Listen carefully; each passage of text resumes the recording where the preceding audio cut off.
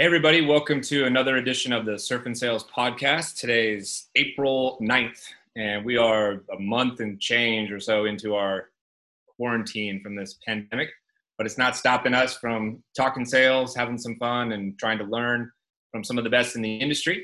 I'm here with my friend Richard Harris, and we are joined today by Dave Kennet from Vancouver, BC, and his company Replayz, all about sales coaching. How you doing, Dave? Hey, I'm doing great. Thank you. Thanks for joining us, man. Great to be here. I really appreciate you guys having me. Yeah, kick us off a little bit, Dave. Explain to folks what Replayz is, just to you can give context to your sales acumen, and we may even go back in history and figure out what little Davey was like. I don't know what you went by as a kid, but we'll see. Yeah, absolutely. Well, Replayz was, we literally just started a year ago. And, people ask me all the time, like, how long has the business been around? And I'm like, well, arguably 25 years, because that's how long I've been in sales. And so now that's, of course, when we do go back to little Davey, that's if you include work terms as a salesperson, right, during, college. But if I look at why Replayz exists, it's very simple. As sales leaders, we know that unfortunately we don't get around to call coaching as much as we'd like often. And, I know I never got an A+ for it as a sales leader. I know sales organizations where I had a great team of directors and sales managers, we didn't always get an A+ for it. And you got to take responsibility as the leader for that, right? For building or not building a coaching culture. So when you hear stats like the average rep getting call coached less than 45 minutes a month, it's a little scary and exciting to think about what the upside could be. So yeah, we simply listen to whether it's account executive doing a discovery call, demo, proposal call, commercial call. So it could be transactional or enterprise or SDRs or customer success. We simply call coach. We're an extension of the call coaching function for sales leaders. And, we've watched hundreds of them. So we've sort of got 100 best practices that we recommend for your modern day sales call via screen share and video. That's what we do. So how do you do it? How do you differentiate from the others? Just to give, again, I want, I think everybody sort of thinks of this for Gong and Chorus, which are two great companies, but you've talked a little bit about video and some stuff like that. So what's a differentiator, just so people have more context? Yeah. So a lot of people bulk us into, oh, well, you're kind of like Gong and Chorus. Like, actually, no, not at all. A completely separate use case. So Gong and Chorus, awesome. We love them. Most of our customers use Gong and Chorus. So it's kind of like, if you get that like beautiful, awesome home gym, that's Gong or Chorus. But how do you use it? And who's using it? Because so it helps you streamline your conversational intelligence dramatically. But is it solving for that one problem we talked about a couple minutes ago, which is the average person's getting coached less than 45 minutes a month? What do you mean streamline it? What is that? Like, that's streamlining coaching. Like, that's too buzzwordy for me. Yeah, very simply. I'm glad you called me on that, actually. I don't want to be that guy that's like, blah, blah, blah, blah, blah, right? Yeah, so very simply, reps send us their Zoom recordings or their Chorus recordings or their Gong recordings, and we listen to them or watch them. And we have a team of professional coaches that were awesome sales reps at one point. And they say, hey, maybe you should have done an agenda. They like pause it and they're like, they jump on the screen. You're like, notice that you jumped right into business and you didn't lay out a framework. Or, hey, in that pricing objection, I noticed that you discounted right away. Here are a few tactical ways that you can overcome that. Or, hey, I noticed you don't have your video on, or your video's on, but we're looking up your nostrils. And so any number of things. Think of it as a compilation of best practices that we've learned through watching hundreds of demos. And what's neat is when someone gets a sales coach, they'll like, yeah, 70% of it is our Replayz best practice, but 30% is the person's street cred, right? Like, we have a former VP sales of LinkedIn who's one of our coaches. I would want to be coached by that person if I was an enterprise sales rep, right? And yeah, I'd want to hear the Replayz method, like Replayz best practice, but I want to hear war stories that person's gone through. So hopefully, does that give more context, Richard? Yeah, definitely. Thank you. Thank you for doing that. The whole situation now with sales teams being remote and companies and managers learning how to coach, virtually and that kind of thing. obviously plays right into your sweet spot, and you've been doing it for years. But never mind, your company and what you do. Give some advice to sales managers, sales directors, sales VPs out there. What is the most effective way for them to deliver coaching right now? Right? Is it listening to these recorded calls? Is it joining them on calls and Zooms? What is it in your opinion? Well, I think it's a mixture of both. I think it's certainly important to join calls, but of course, a leader needs to be strategic about their time, and you're probably going to want to join the calls where you're going to help push them over the edge to close your quarter strong, et cetera. And often the reps, they're learning from watching a lot of the time, but as sales leaders, we tend to take the controls of the plane, and we don't want to see the reps. Sometimes, if they're about to fly it into the mountain, we don't let them. So what's great about call reviews is sometimes a rep will fly it into the mountain, just like all of us have done, and just like I still do sometimes, but no one's there to save them. So it's a learning moment in that we can actually, as sales leaders, listen to those calls and give them feedback. So I think it's a mixture. I think absolutely still listening to call recordings are important.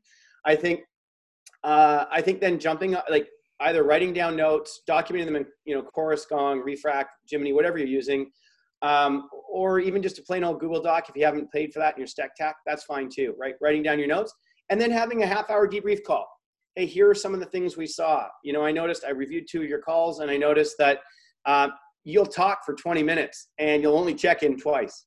And when you do check, how do you feel about trying to do the call review, together, right? So that. Like you and I are on the Zoom right now, and we've got a recording, and we push play and we're listening to it together, and we just start, stop, and give live immediate feedback.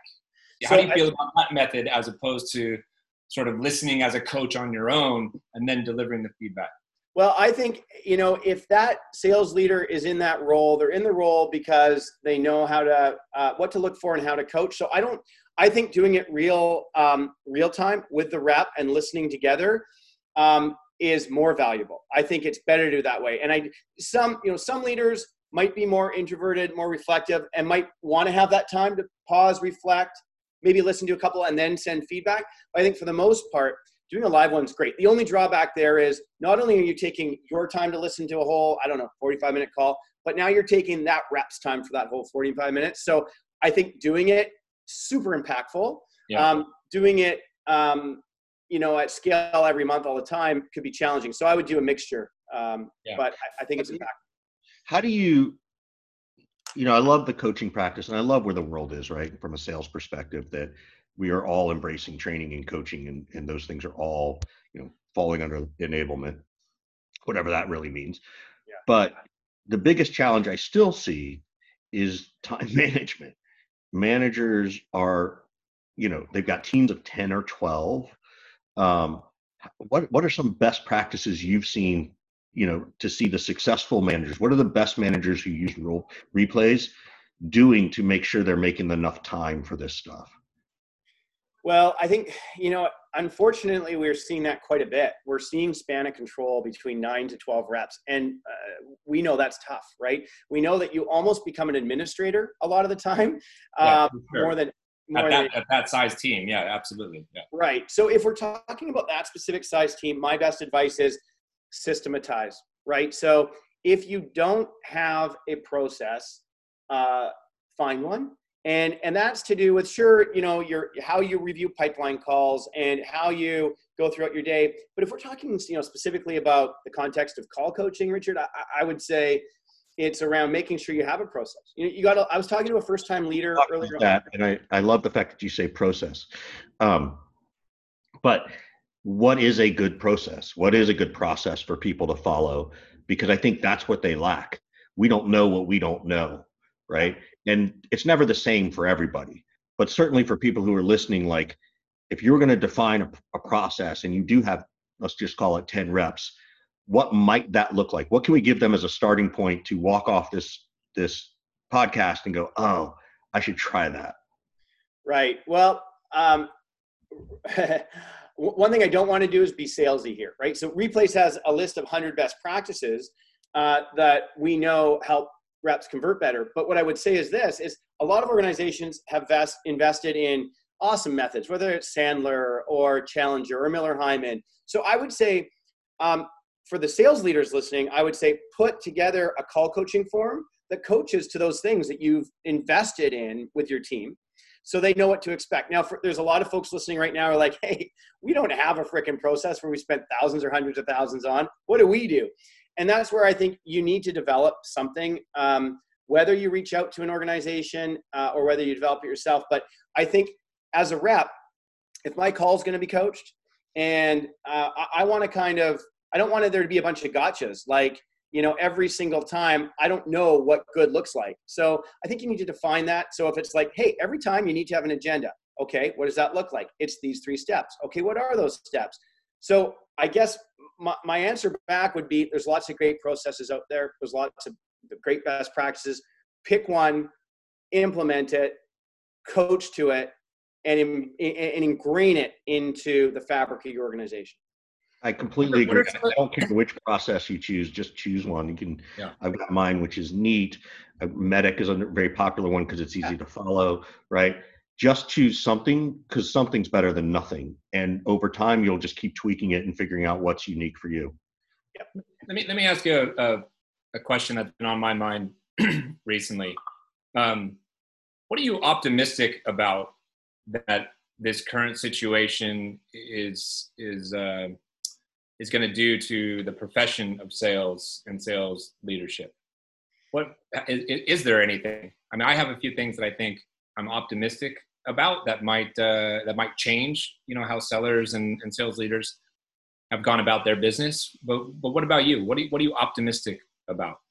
Yeah, first of all, I mean, there's so many things to be sad about, right? When you think of people being laid off, you think about people trying to just provide basics, whether it be food, shelter. So first and foremost, that is just so tough, right? So I do think, though, it's a great question, because we need to focus on what the positives may be. And I think, one for me is when I advising for a number of startups over the years and working for a number of startups,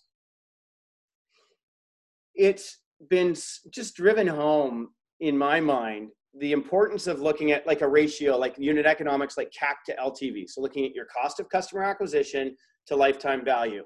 And you get a lot of older school companies who think they have to be jumping on a plane to go meet a customer, or even if it's in town, jumping in a car and going to meet them. And they'll do a 1-hour drive into town, meet with a customer for half an hour that wasn't that qualified, and do an hour drive back. When from a velocity perspective, they remotely could have pre-qualified 2 or 3 customers in that time. Now, don't get me wrong, I'm a huge proponent of face-to-face, but I see a lot of organizations not actually leveraging technology to the point that they could, where they're driving up their cost of customer acquisition. And what this is doing, it's forcing them to actually drive that down and realize, wait a sec, we can actually communicate as human beings and as sellers in an effective way and still conduct a discovery call and still demo. Now, some products are way tougher to demo remotely, and I recognize that. So for those folks on this that are listening, that are in that scenario, I feel for you, and I'm sure you're trying to find lots of creative ways, and I'm not suggesting that it should all 100% be remote. But there are a lot of other people where you actually can demo your product remotely, and you haven't in the past. To me, a silver lining is people will realize, wait a sec, there's a far more cost-effective way to actually go to market than we've been doing in the past. Maybe do you think maybe it will help everybody get better at qualifying and determining who is actually worth a meeting and worth that time, right? I sure hope so. It's just funny how many call reviews we do where discovery is like 2 minutes and it should be 15 or 20 or 30 or just a whole call. And I think discovery gets, I hope so, but then it comes back to what we're saying. They don't know how to do it better. Like they being like, when I was a junior rep, I didn't know how to do it better. Just because I started doing things via video instead of face-to-face, I was still asking them the same questions. Yeah, I think what's happening too is that it's forcing everybody on both sides of the screen to be more self-reflective. Yeah. Right? Like as a salesperson, if I'm in front of people, I can get very animated and go. But if I'm also sort of out of the corner of my eye watching my hand movements, I'm paying a little bit more attention to what I'm doing and how I'm doing it. And I think the same happens for the buyer, right? There's, for some reason, I think the buyer often looks more vulnerable on the screen. And I wonder if it's because I'm not in their office. I'm not in their power play. I'm not in their conference room. They're not sitting at the front of the table. I know they got the same shit going on with kids and schools and dogs barking that I do. And so it feels, I think an interesting thing is it's made these conversations a little bit more human. And because we often talk about the human aspect, how are you doing? And we're having sincere human conversations. So I think the humanity is a big piece that I hope will stick around after all this. I love that. Yeah, I agree. There's a level of connectedness that is taken away from us, but we're finding other ways to bridge that. And I really like that. And I think too, prospects, I have a lot of customers where they're like, no, we don't want to use video because our prospects aren't on video. Well, I always push back and say, at least if they can see you, that's important. But now those prospects that never thought about using Zoom before, they're actually going to be a lot more comfortable jumping on. So I think that's going to change our industry a little bit, which is great. Yeah, I told Scott yesterday that I had a chance to invest in several stocks, but I made a decision a couple of months ago between Zoom and what's the other one, Scott? Slack, right? Yeah. And I ended up choosing Slack, and it's like it's a tough one, but two great companies. Yeah, I think they're going to be okay too, though. Yeah, they'll survive just fine, I think. Yeah.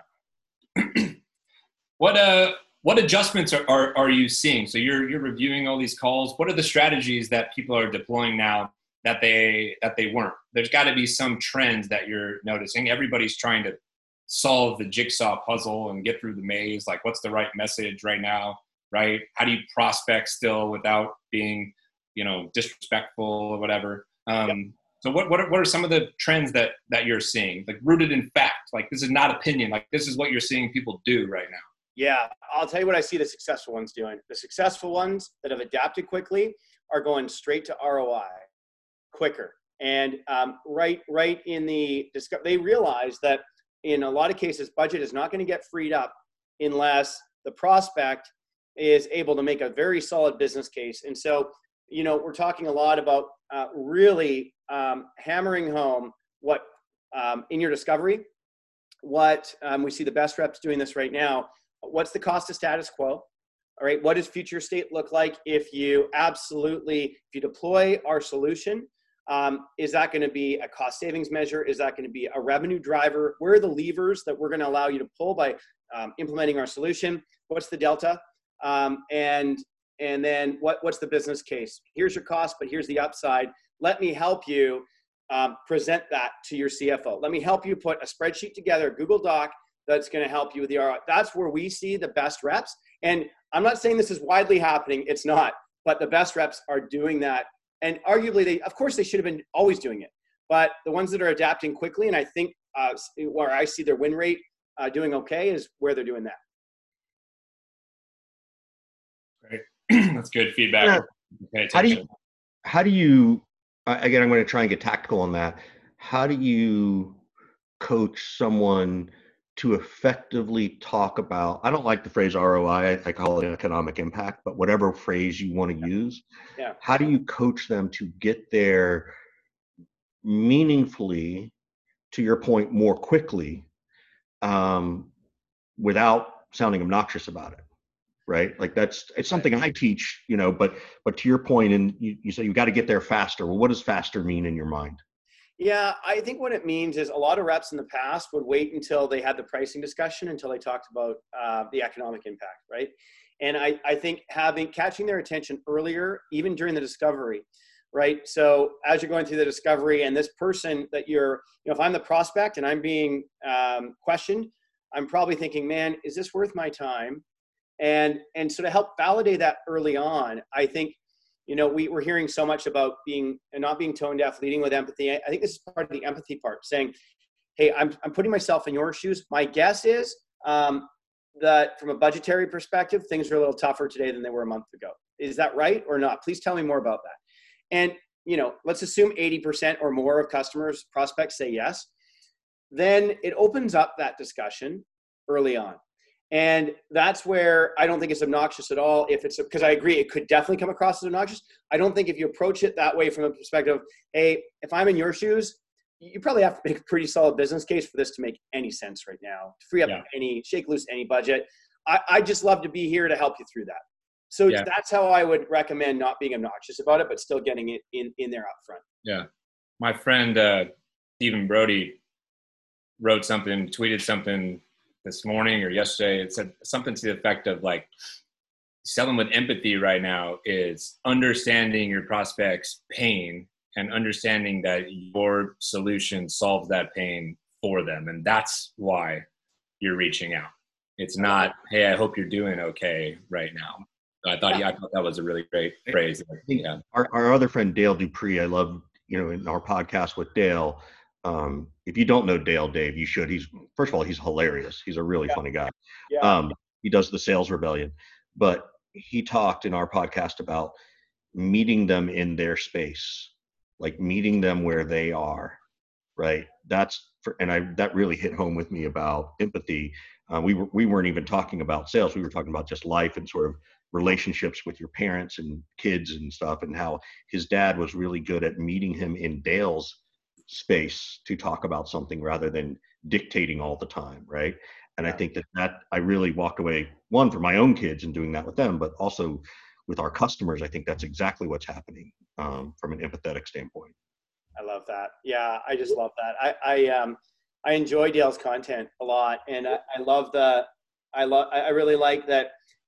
I was talking to a customer of ours earlier on today, and we talked about the importance of it's that old Maya Angelou saying, I'm butchering it a little bit. It's not what you say, it's that people remember, it's how you make them feel. Right. And it's like tonally, we're going through an exercise. How often before you get on a call do you think, what are the top 2 or 3 ways I want this person to feel? Right? Instead of looking at your 5th slide and the 4th bullet point and making sure the font's the right size, it's like, who cares? Like, forget that. How do you want them to feel? And I think that, when we go through that exercise, I hear lots of interesting things, right? So we hear, I want them to feel that they're confident in our hands, that we're a trusted, and a trusted advisor, excited and passionate. And when we're intentional about these things, I think it's important. And so to Dale's point of meeting them in their place, I think thinking through when you're doing your pre-call planning, it's not just about looking at their LinkedIn. It's about, I'm going to hypothesize about what's probably keeping this person up at night. There's a 50% chance I'm right, 50% chance I'm wrong. I'm going to ask. I'm not going to assume, but I'm going to start thinking about what they might. And then I want to think, all right, if I can help them with the pain, how do I want that to feel for them? And I think as sellers, we have to be thinking about that. That's great. That's great. How are you? Let me know if you don't want to talk to this a little bit, but I've been trying to find somebody willing to talk about it. So maybe you'll step up to the plate here. Yeah. You're building a business. You're a CEO, founder right now. What are the things that you're thinking about right now for the next few months and the rest of the year and beyond? I haven't heard too much chatter about that. People are, nobody wants to talk about all the negative stuff and things that are scary, but like, shit's scary, right? Like, are you having to down forecast? Or are you, making no changes in this regard and just adjusting strategies and confident and everything? I'm curious if you're willing to talk about the psyche of a founder and a CEO right now. Yeah, for sure. Yeah, I'll be real honest. When this thing first hit, as you pointed out at the outset of this call, a month ago and change, right? Wasn't that long ago. Yeah. Certainly all the wheels are turning. The first thing I think about, of course, are my kids. And then you think, okay, can I still provide for my kids in a way I can? Then you think about your employees and the contractors. We don't have a ton of employees. We have a few contractors. And you think about, okay, can we keep this going for them? And then you think about your customers and you think, which ones need us now more than ever and can't afford us? Which ones need us now more than ever and can afford us? And for those that can't, how can I help them? And then you think about the larger picture of, wait a sec, if once I got through okay, wait a sec, economically, we're actually and it might be way too early to say this, but it feels so far like I can't even talk about the future. Why don't I just say, so far we're okay? Why don't I just put it fair. I mean, maybe the correct answer is, look, Scott, to be honest with you, as a founder right now, I can't worry about January. I can't worry about Q4. I can't worry about Q3. I got to worry about fucking right now. Maybe tomorrow. That's about as far away as I can think.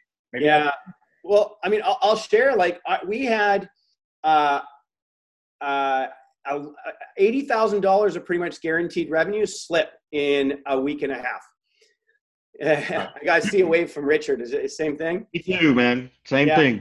And to be honest, if you told me a year ago that I'd be throwing around those kind of numbers for the end of month for slipping, I'd be like, what?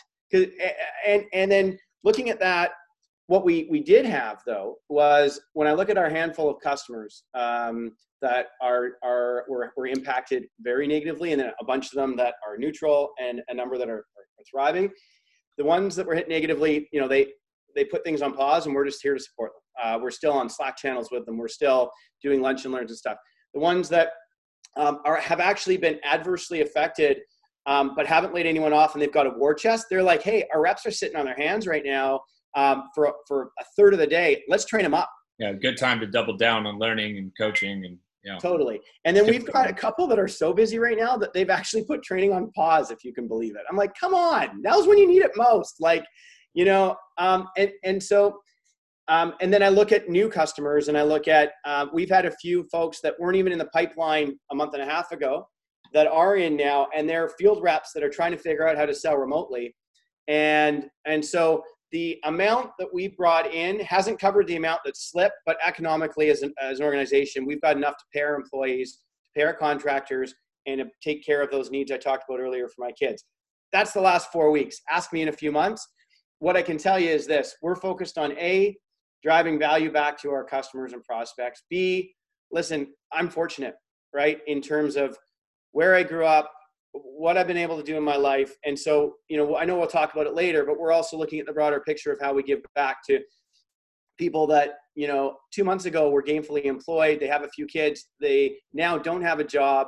They don't have enough food on the table. They used to rely on the school system for that. The schools are closed and the food banks are depleted locally. And now they had to tell their kids, hey, we've gone from 3 meals to 2. So everything I just said the last 5 minutes, I don't really give a shit about now. It's more like, because it pales in comparison to that, right? Yeah, the perspective is important for us to come back to and keep in mind, right? Yeah.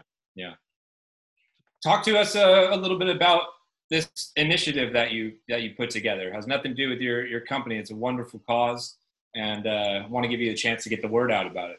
Thank you. Yeah, you bet. I appreciate that. So we started thinking, what is it that we can do to give back? We don't have, millions in the bank, but what we do have is value and time, right? And so we're giving back a bit of value and a bit of time, actually quite a bit in the next couple of months, where we have this Replayz certification that we usually charge $2,100 for. And it's this 3-week boot camp program, 9 sessions, 45-minute sessions, and reps learn to sell in a modern way through screen share and doing video calls and our 100-point best practices. And we're giving that away for free, but the price of admission is $1,000 donation to the local food bank. And so we just rolled this out. Outreach was the first to step up. They're putting a rep through it. And we're calling it Million Meals, because every dollar actually makes 10 meals. And the nice thing too is when you donate, we partner with an organization that you donate and it goes to the food bank in your community. So if your headquarters is in Seattle, it goes to Seattle or what have you. And then we want to get 100 reps in, and we want their companies to pay $1,000 per. And hey, I want to, for the folks listening going, what's this guy saying? Like, all these companies are struggling right now. Where are they getting this 1,000? And we're talking about the, 20%, 10% of companies are still doing okay. They want to give back. Well, here's a way to do it. Right. And maybe they choose not to, and that's great. Good on them if they're giving away somewhere else. But the reps also get trained at the same time. So that's what Million Meals is about. And they can find more information at replayz.com/million meal, a million meals. Million Meals. Yeah. Million Meals. That's amazing. That's really, really cool. So And just out of curiosity, what's the response been from the community? I know you said outreach came in. Do people get it? They understand?